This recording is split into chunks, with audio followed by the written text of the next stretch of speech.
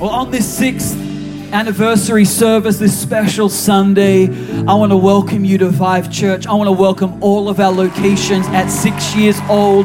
We're in Oakland, San Francisco, San Jose, Palo Alto, online, Rome. Do you ever think about where in the world we'll be in another 6 years' time? Do you ever think about that, or is that just me? I hope you think about it. I hope you think about not just who you are now, but what you were 6 years ago and what God's done in your life. This is the purpose of reflection and celebration. So you can see where you were and what God's done. And maybe that will produce a little bit of confidence to trust God moving forward. Just maybe. At least that's my prayer. That's my prayer for us as a church, that we've had a taste of what God can do. We've seen a little hint of what God's capable of, which would produce such a boldness and a ferocity within us for His kingdom that would make us unstoppable as a church. And so I'm excited to celebrate on this Celebration Sunday with you, 6 years as a church. It's very exciting. And as an added bonus, we're also finishing and completing our relationship series today.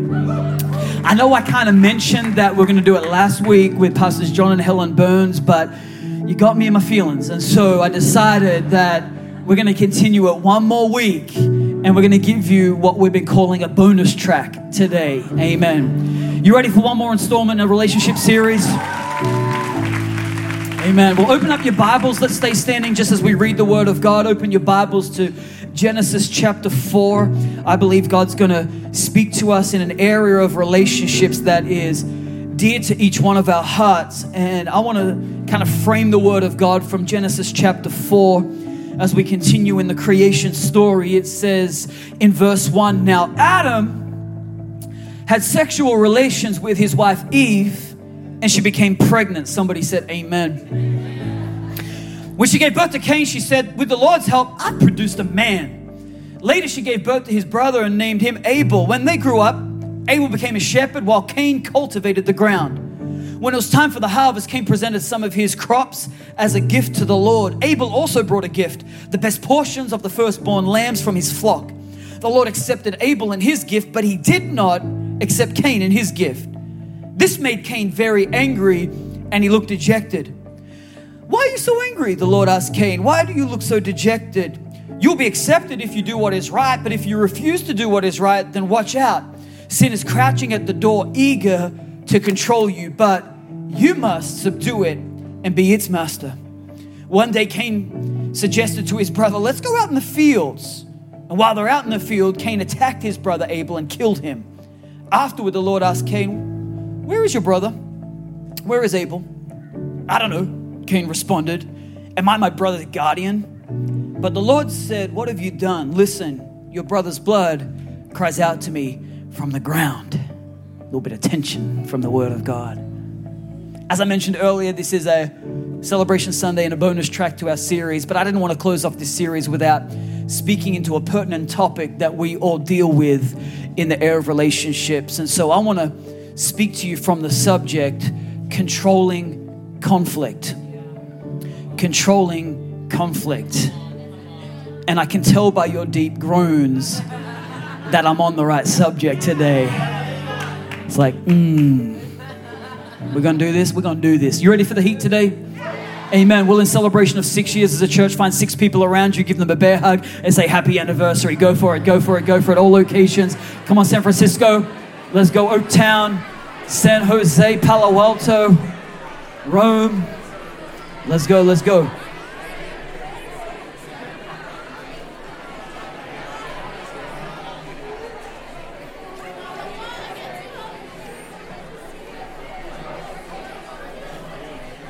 So this week, Kira and I did a little reflection. In fact, leading into our 6th anniversary, we went down memory lane and we laughed at each other in the fact that when we were starting this thing, we looked so young.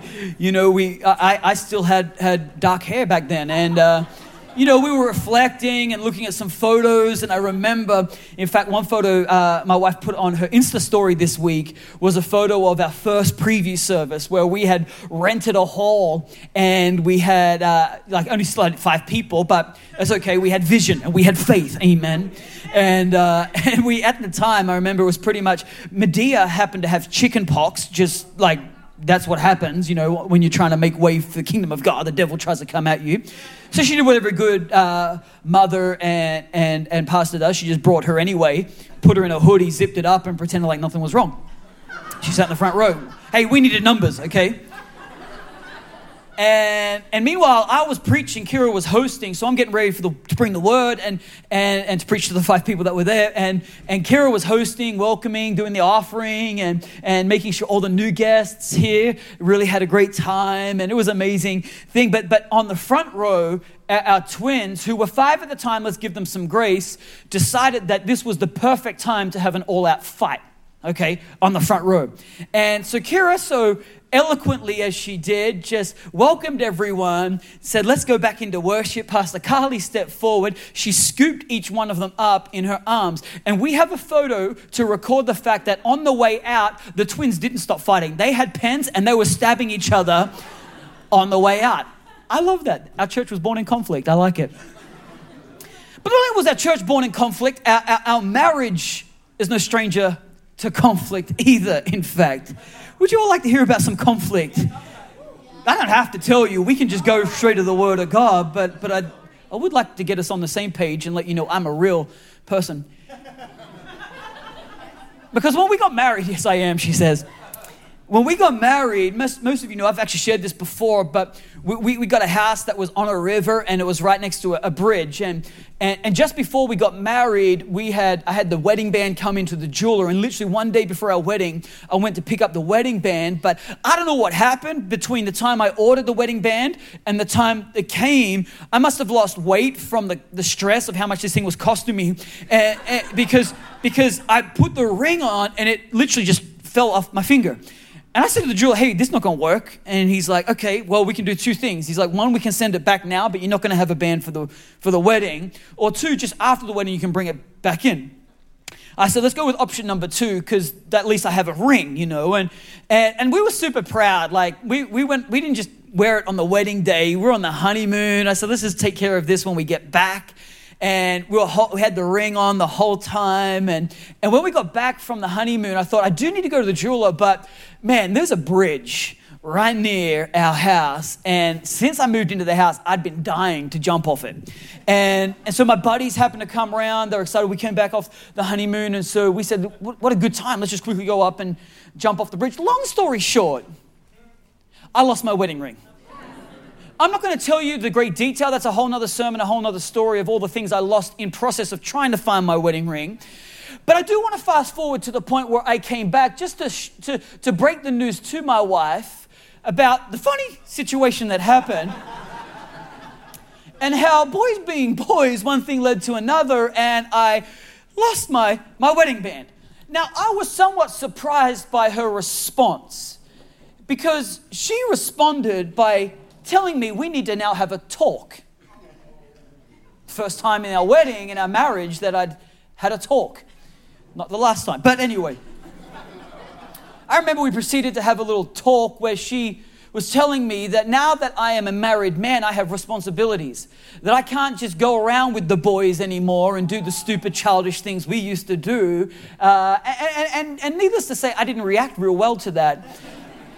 And I decided that this is the perfect time to introduce some conflict into our relationship. Because what I was interpreting was that she was trying to be my mother, not my wife.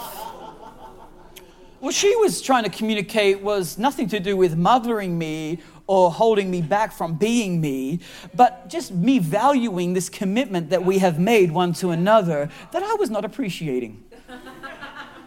Needless to say, I communicated that very eloquently. It wasn't like that at the time. The whole time I didn't know she'd actually bought me another band and was surprising with me, but I'm the fool, don't worry about it. But anybody would, don't have sympathy on me. We'll win you back. Let me try this. How many other married or experienced relationally people understand that in every relationship there is this thing called conflict. Okay, there we go, we're back. It's conflict. Everyone knows conflict. In fact, all the married people, we kind of chuckle and we have question marks over those people who say they never disagree, because, the truth is, in the same way that iron sharpens iron, sparks always fly when there is passion. Amen. However, in relationship, conflict is ultimately the cause for hurt and heartache, and really creates a disconnect in relationships. This is the enemy's plan with conflict. In fact, whether it's a romantic relationship or a sibling rivalry or some kind of a workplace disagreement, conflict actually can not only be harmful, but also very surprising in its timing. Like, isn't it funny how you can be on your way to worship the Lord and conflict can break out? I've got some real people down here. The rest of you wake up Sunday morning and you just float to church, don't you? You literally glide like on angels' wings, blessing people, giving money to the poor on the way in. You have no idea how conflict can creep in when you're poised and ready to glorify the Lord. But its timing comes quickly, unexpectedly, and does not expire as easily. As quickly as it comes, it'd be great if it went that quickly, but conflict seems to hang around a little bit. Conflict kind of leaves a stain. Conflict leaves a mark. And ultimately, this is because conflict comes from the differing of two opinions and is often a reaction to an area of deficit or deceit. Conflict denotes disagreement, argument, and dispute. And in most instances, actually results in a fight, or in my case, an all-out war. Anybody else know what I'm talking about? Where like a little fight underplay is what conflict looks like in your life. Like you bring out every weapon you have when you're in conflict. And this is because conflict works through the avenue of emotions. And you might not think you're a very emotive person, but conflict can be both passive and aggressive. Conflict is found in the struggle. It's formed in the friction, and it's created in the clashing of two opinions. Conflict can also come in varying degrees of intensity and is the enemy's tool for destruction and separation of relationship. I'm just trying to do some teaching and get us on the same page of the area of conflict, because some of us like to deny, because we're in a good moment right now, that we don't have conflict and conflict's not a struggle. But give it a little minute and you'll find yourself back in the same place that you don't want to be. And conflict is always cultivated in the grounds of deceit and deficit. However, can I be so bold as to say that conflict itself is not what kills relationship? It's not knowing how to handle or control conflict that does that. It's not conflict that kills it, it's how we handle conflict. It's what we do with conflict. It's how we control conflict. And what we see in Scripture is a picture of conflict with Cain. In fact, let me go ahead and just break this whole passage down for you, because here in Genesis chapter 4, we find that Adam and Eve have done what the Lord instructed. They have gone forth and multiplied. They have multiplied by two. They've had two sons, one named Cain and one named Abel. Now, Cain, being the oldest of the two sons, has literally inherited the family business. If we remember back to the garden, we will remember that God gave Adam two jobs. The first job was to name all the animals. And the second part of that job was to tend the garden. But since paradise was lost and they were forced out of the garden, the job changed a little bit from tending the garden to working the field. They now had to work the land. By the sweat of their brow, they had to toil and they had to work the land. And Cain, being the firstborn and the eldest in the family, he operated now in the family business. He did what dad was skilled to do. He must have learned of Adam himself. And it says that Cain cultivated the ground. Abel, however, he ventured out on his own and started his own thing, and he became a shepherd. He started his own business, started his own practice, learned his own skills, and he's now a shepherd. And when the time came to bring an offering to God, as was the custom that was obviously instituted by their father Adam, we see that Cain brings an offering from his field, while Abel brings an offering from his flock. But only Abel and his offering is accepted, which can seem confusing at first, possibly because we do not fully understand the institution of these offerings. Maybe it's because there are some elements that we're a little gray on as to why Abel's offering was accepted. Not just his offering, but it says Abel and his offering were accepted, and Cain and his offering were not. And what would be helpful to understand when we really dive into the heart and the premise of the offerings is the offerings were not a duty that God implemented for people to fulfill. It wasn't a ritual. The premise of the offerings were always birthed out of relationship. God said, I'm not instituting a ritual that I want you to adhere to. He's like, this is out of an overflow of relationship. So it wasn't the contents of the offering that caused them to be accepted or rejected, but the attitude in which those contents were brought. Stay with me.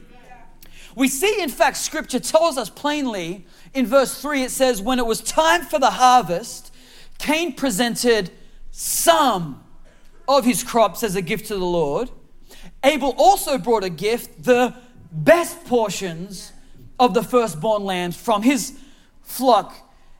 And the Lord accepted Abel and his gift, but he did not accept Cain and his gift. This made Cain very angry and he looked dejected. So here what we've got here in the creation story is we see that God is defining from the beginning what is an acceptable offering. Because bringing an offering to God, as I said, wasn't meant to be ritual. It's always birthed out of relationship. So we see that the heart of the offering is actually what matters to God.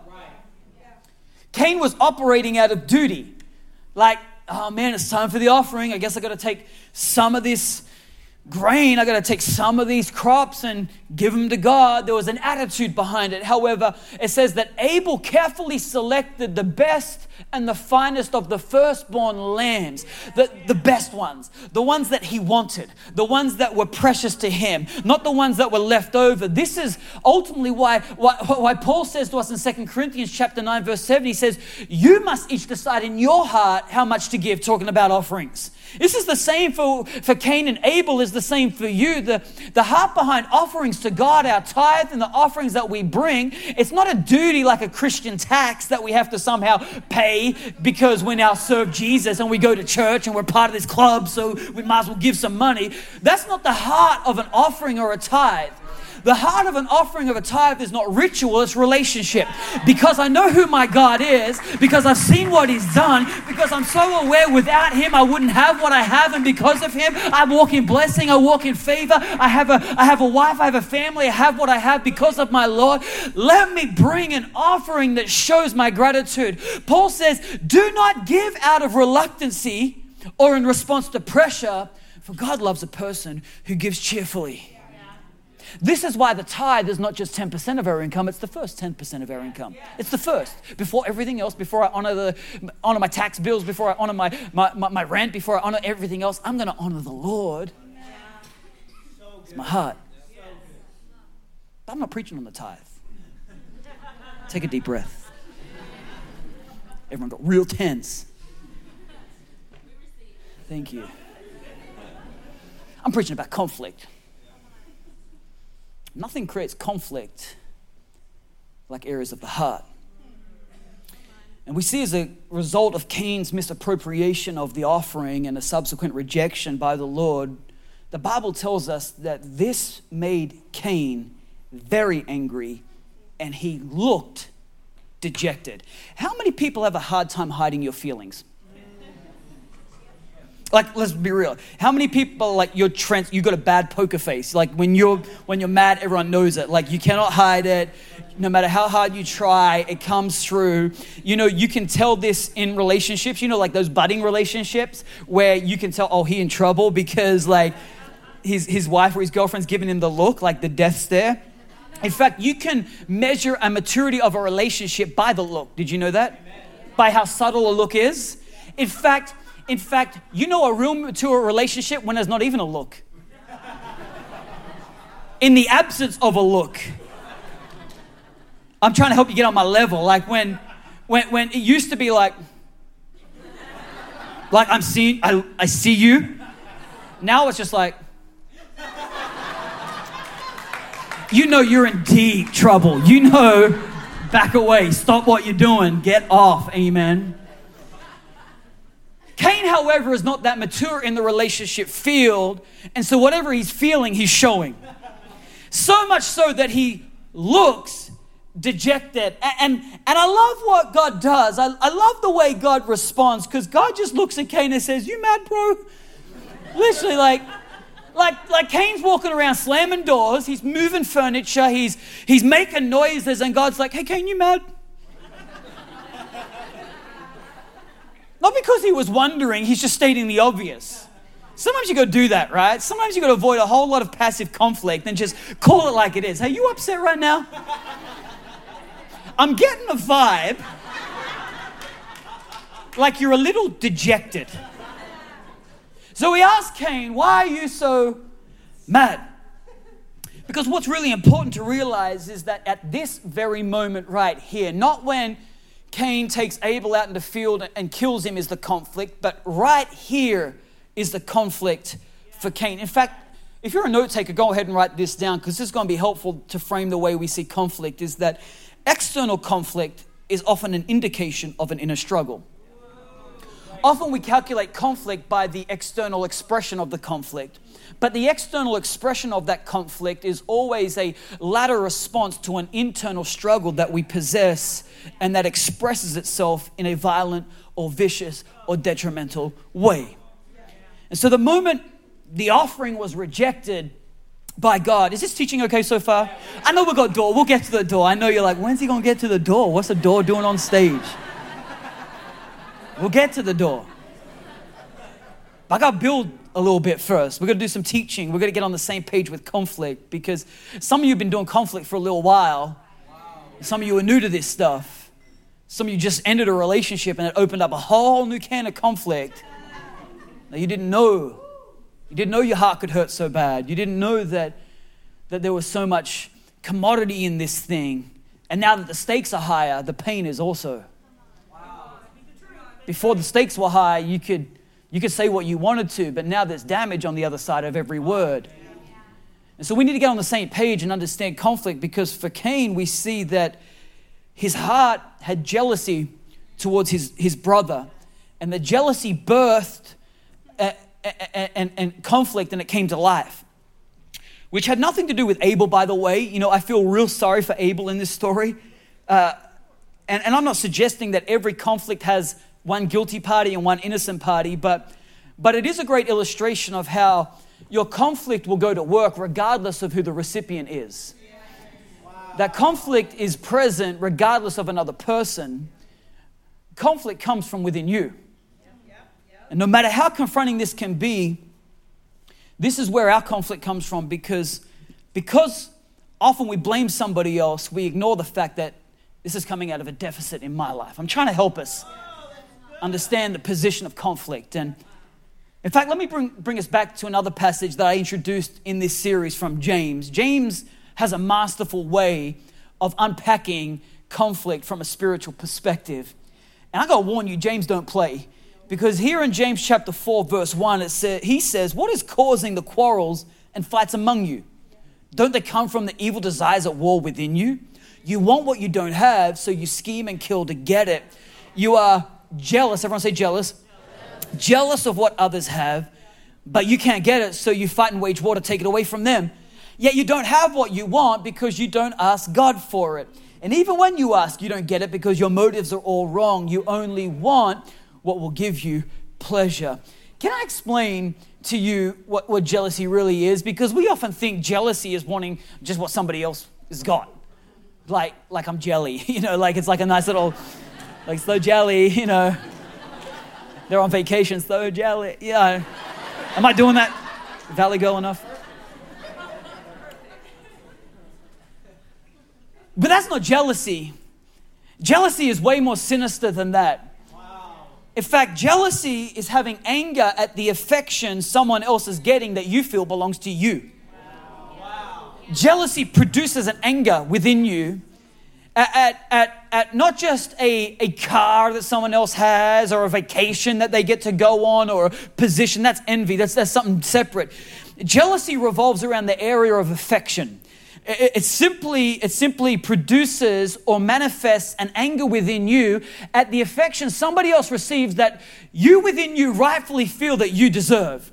That you rightfully feel that belongs to you, but somebody else is getting. And this is what we see with Cain. We see that Abel is getting affection from God and acceptance of his offering, yet Cain is literally having an anger well up within him because he feels that is rightfully deserved to him, and that jealousy produces a war within him that Abel is completely unaware of, as if God's affection is limited in portion, that if Abel got it, he can't get it.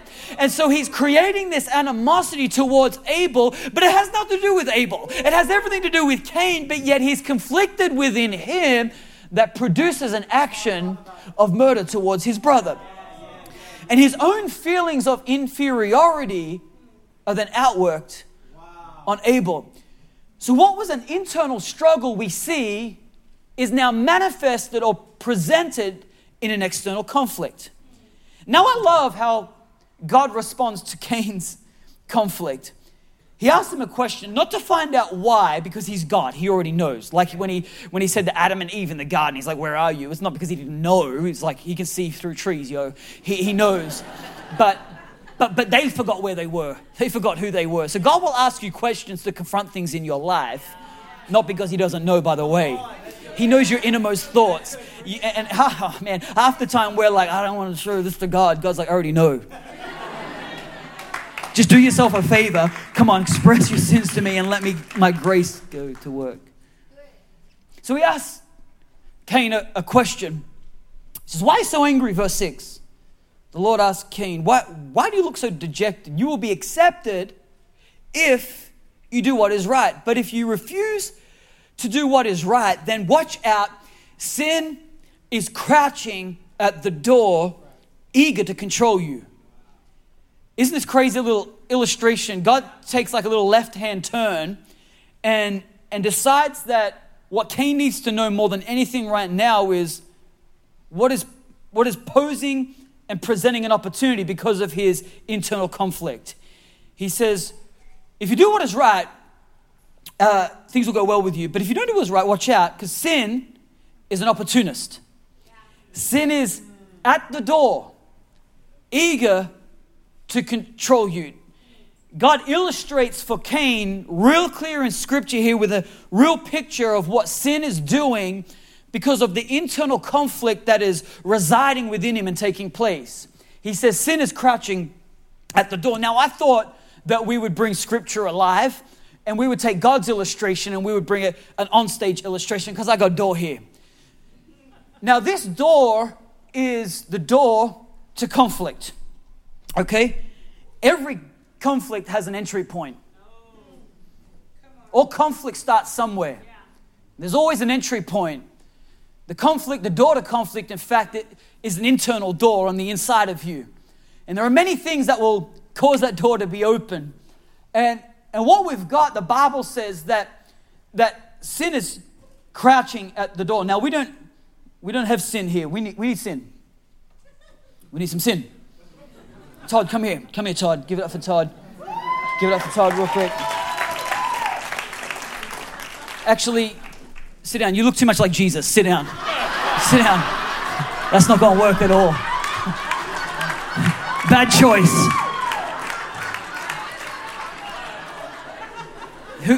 Man, I don't know how I see the next person I pick is going to be like, oh, okay, so he looks like Jesus. I look like Satan.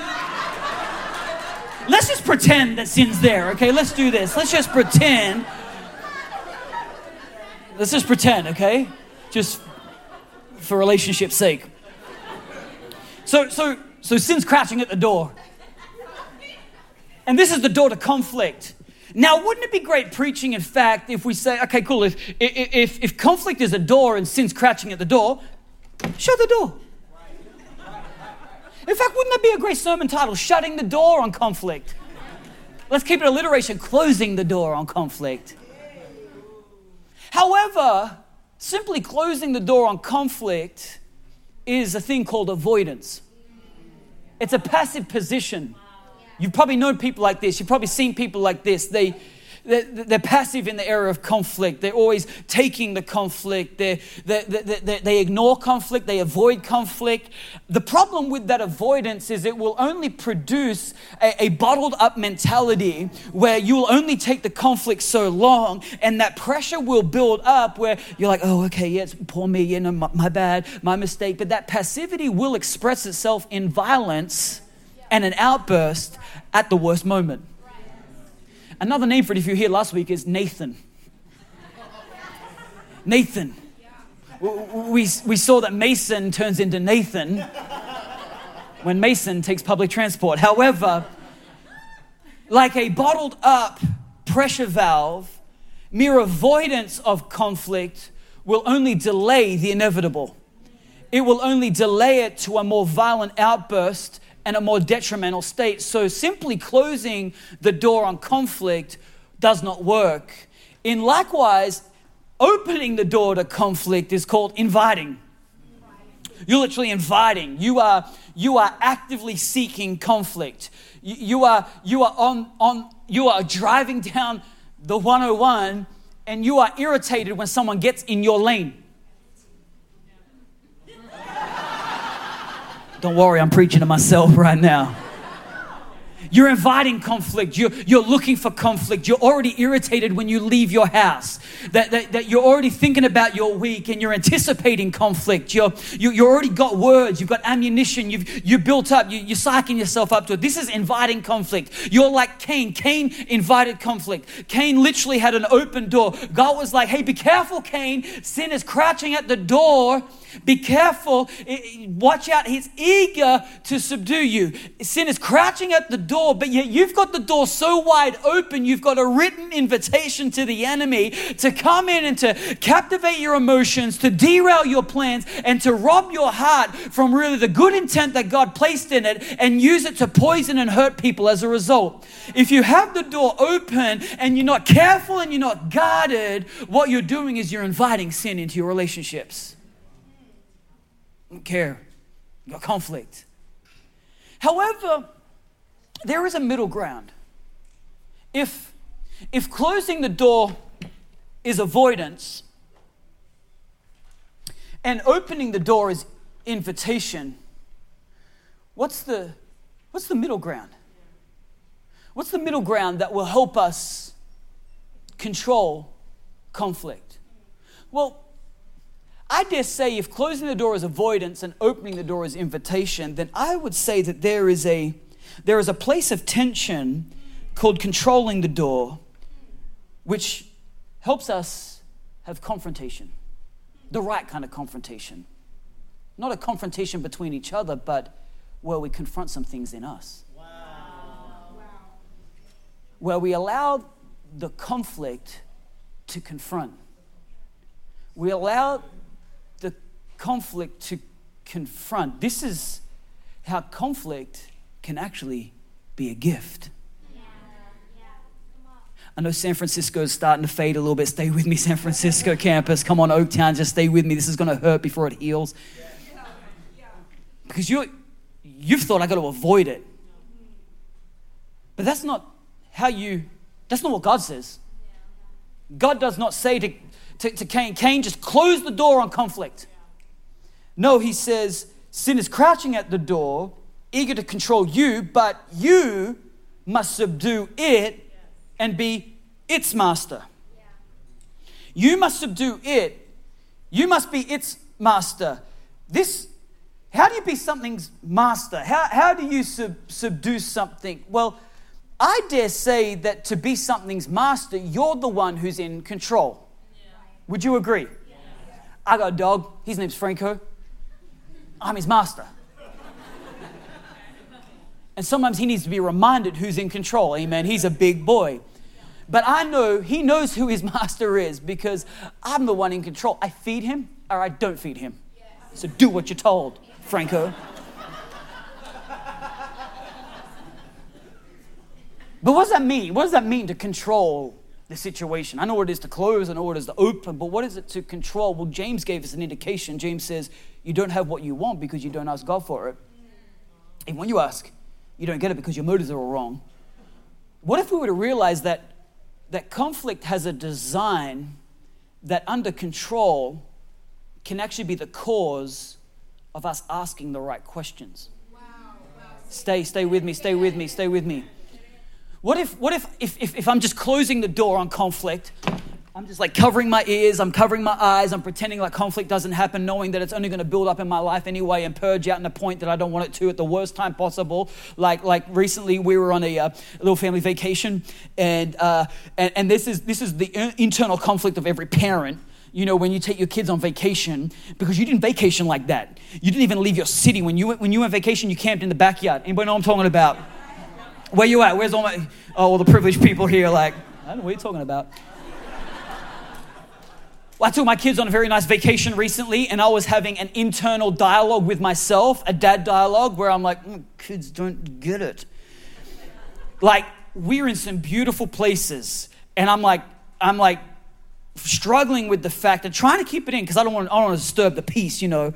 And their biggest complaint is that they cannot charge their iPad. Like first world problems, man. And I'm like, I'm like bottled up, and I'm like, just look out the window, like we used to do. And I realize I sound like my dad.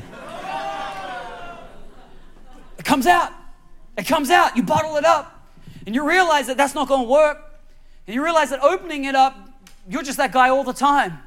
No one wants to be around that guy. No one wants to be in relationship with that person who's just inviting relationship. In fact, that person doesn't get into relationships because the first sign of intimacy or the first sign of anything, man, conflict is produced, and they've got issues. They're always carrying stuff. They're always speaking their mind. They're volatile people. So how do we control it? Well, James gives us an indication that possibly by controlling conflict, or the fact that conflict is present in our life, what if conflict had the ability to cause us to ask the right questions?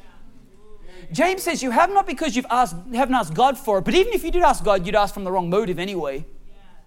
So what if the element to ask the right way was the presence of conflict? Let me clarify it like this, because recently I was just on this flight, and I'm not a worker on a flight. Anybody work on the flight? You diligent people, you get your job done. I hate you. For me, I can't. It's like ADD or something. Like there are people doing stuff, and you know, like drinks are coming, all this kind of stuff, and it's like, man. So I just need to zone in, and that's my time to watch documentaries. This is where I get my documentary nerd on, and I learn stuff. And this one flight, they had no documentaries, but they had TED Talks. So I was binging on these TED Talks, and there was this one guy who was sharing a TED Talk about dishes. And he was sharing his lifelong conflict and frustration with dishes. And it intrigued me from the beginning, because I don't like doing dishes either. And I thought we could get on. And he was sharing how as a young boy, he hated doing dishes. He had to do the dishes. That was his chore. He had to do the dishes after he was the only child, so it was all on him doing the dishes. And then when he went to college, his frustration was with his roommates never doing the dishes. They would leave dirty dishes. And so he wanted to have a nice apartment, but all his roommates, you have to bear with them. Anybody got those roommates, you know what I'm talking about? And they leave dishes. And then he thought this will get better when he gets married, but when he got married, it's his house and his dishes. And so now if he didn't do them, then it reflected poorly on him as the owner of the house. And he was expressing this tension around dishes. By the time he got done, I hated dishes. I'm like, let's get paper plates. I don't want no dishes in my house. But then he had a revelation, and he realized that the dishes weren't about the dishes. The dishes were there to try and reveal something. You see, as a boy, his challenge was the dishes was actually not about the chore, but about independence. That he had no independence. He had to do what he was told to do. He was being forced to do something. In college, the dishes exposed an issue of importance, because what was important to him wasn't important to his roommates. And as a married man, having to do the dishes simply expressed an identity issue that conflicted with him as the man of the house. Here we've got these mere dishes confronting an issue of importance, independence, and identity. And ultimately, this is how conflict can serve us as well.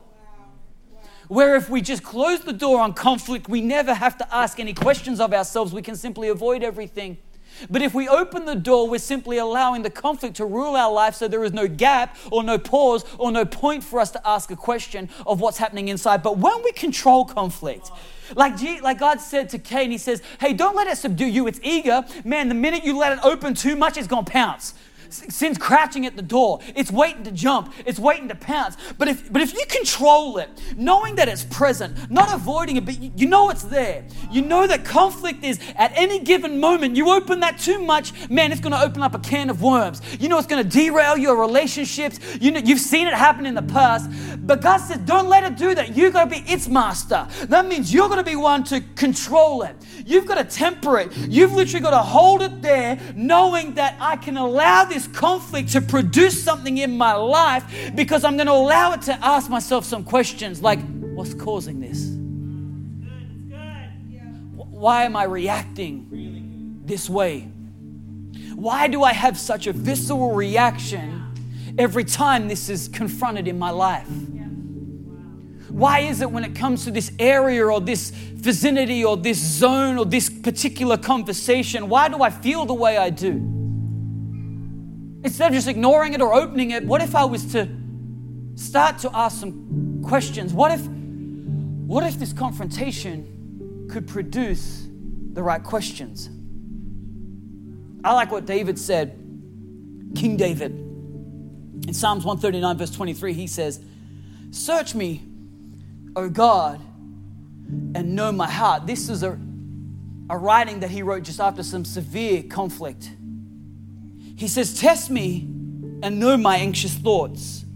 See if there is any offensive way in me and lead me in the way everlasting. He doesn't say, check them. Check them, God. Get them. Obviously, they got me triggered. You need to get... No.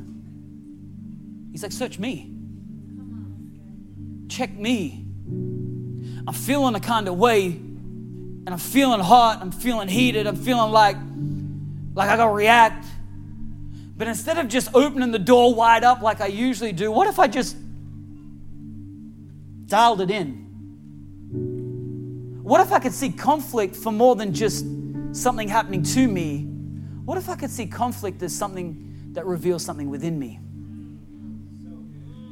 Because I know that what God has for me to go to the level of influence and the level of impact and the purpose that he has for me requires a level of maturity that is ultimately weighted and measured in my ability to handle conflict. And if I can't handle the conflict I've got at this level, there's no way God can trust me with more. But maybe the very relationship you're in isn't just for your pleasure or your feelings, but maybe your marriage is there to mature you and grow you. What if God's intended purpose for marriage wasn't happiness? I know that's what we think. Let's go to the altar, we're so happy. Kiss the bride. But then it can be confusing when you face conflict. But what if God's intent for marriage isn't happiness, but his purpose for marriage is partnership? His purpose for marriage is to teach you self-sacrifice.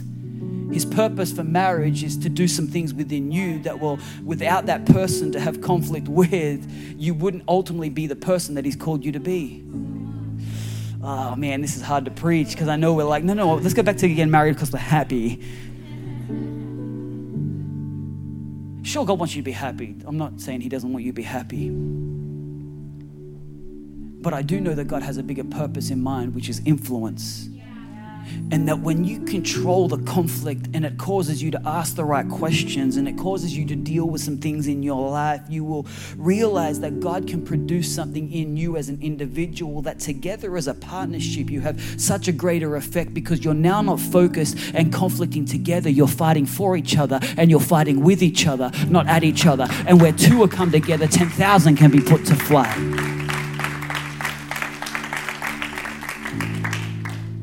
So I wonder if we could do what David could do. I'm not trying to hype this up. I'm not trying to ramp this up at the end so we're all shouting. I'm trying to get reflective here for a moment.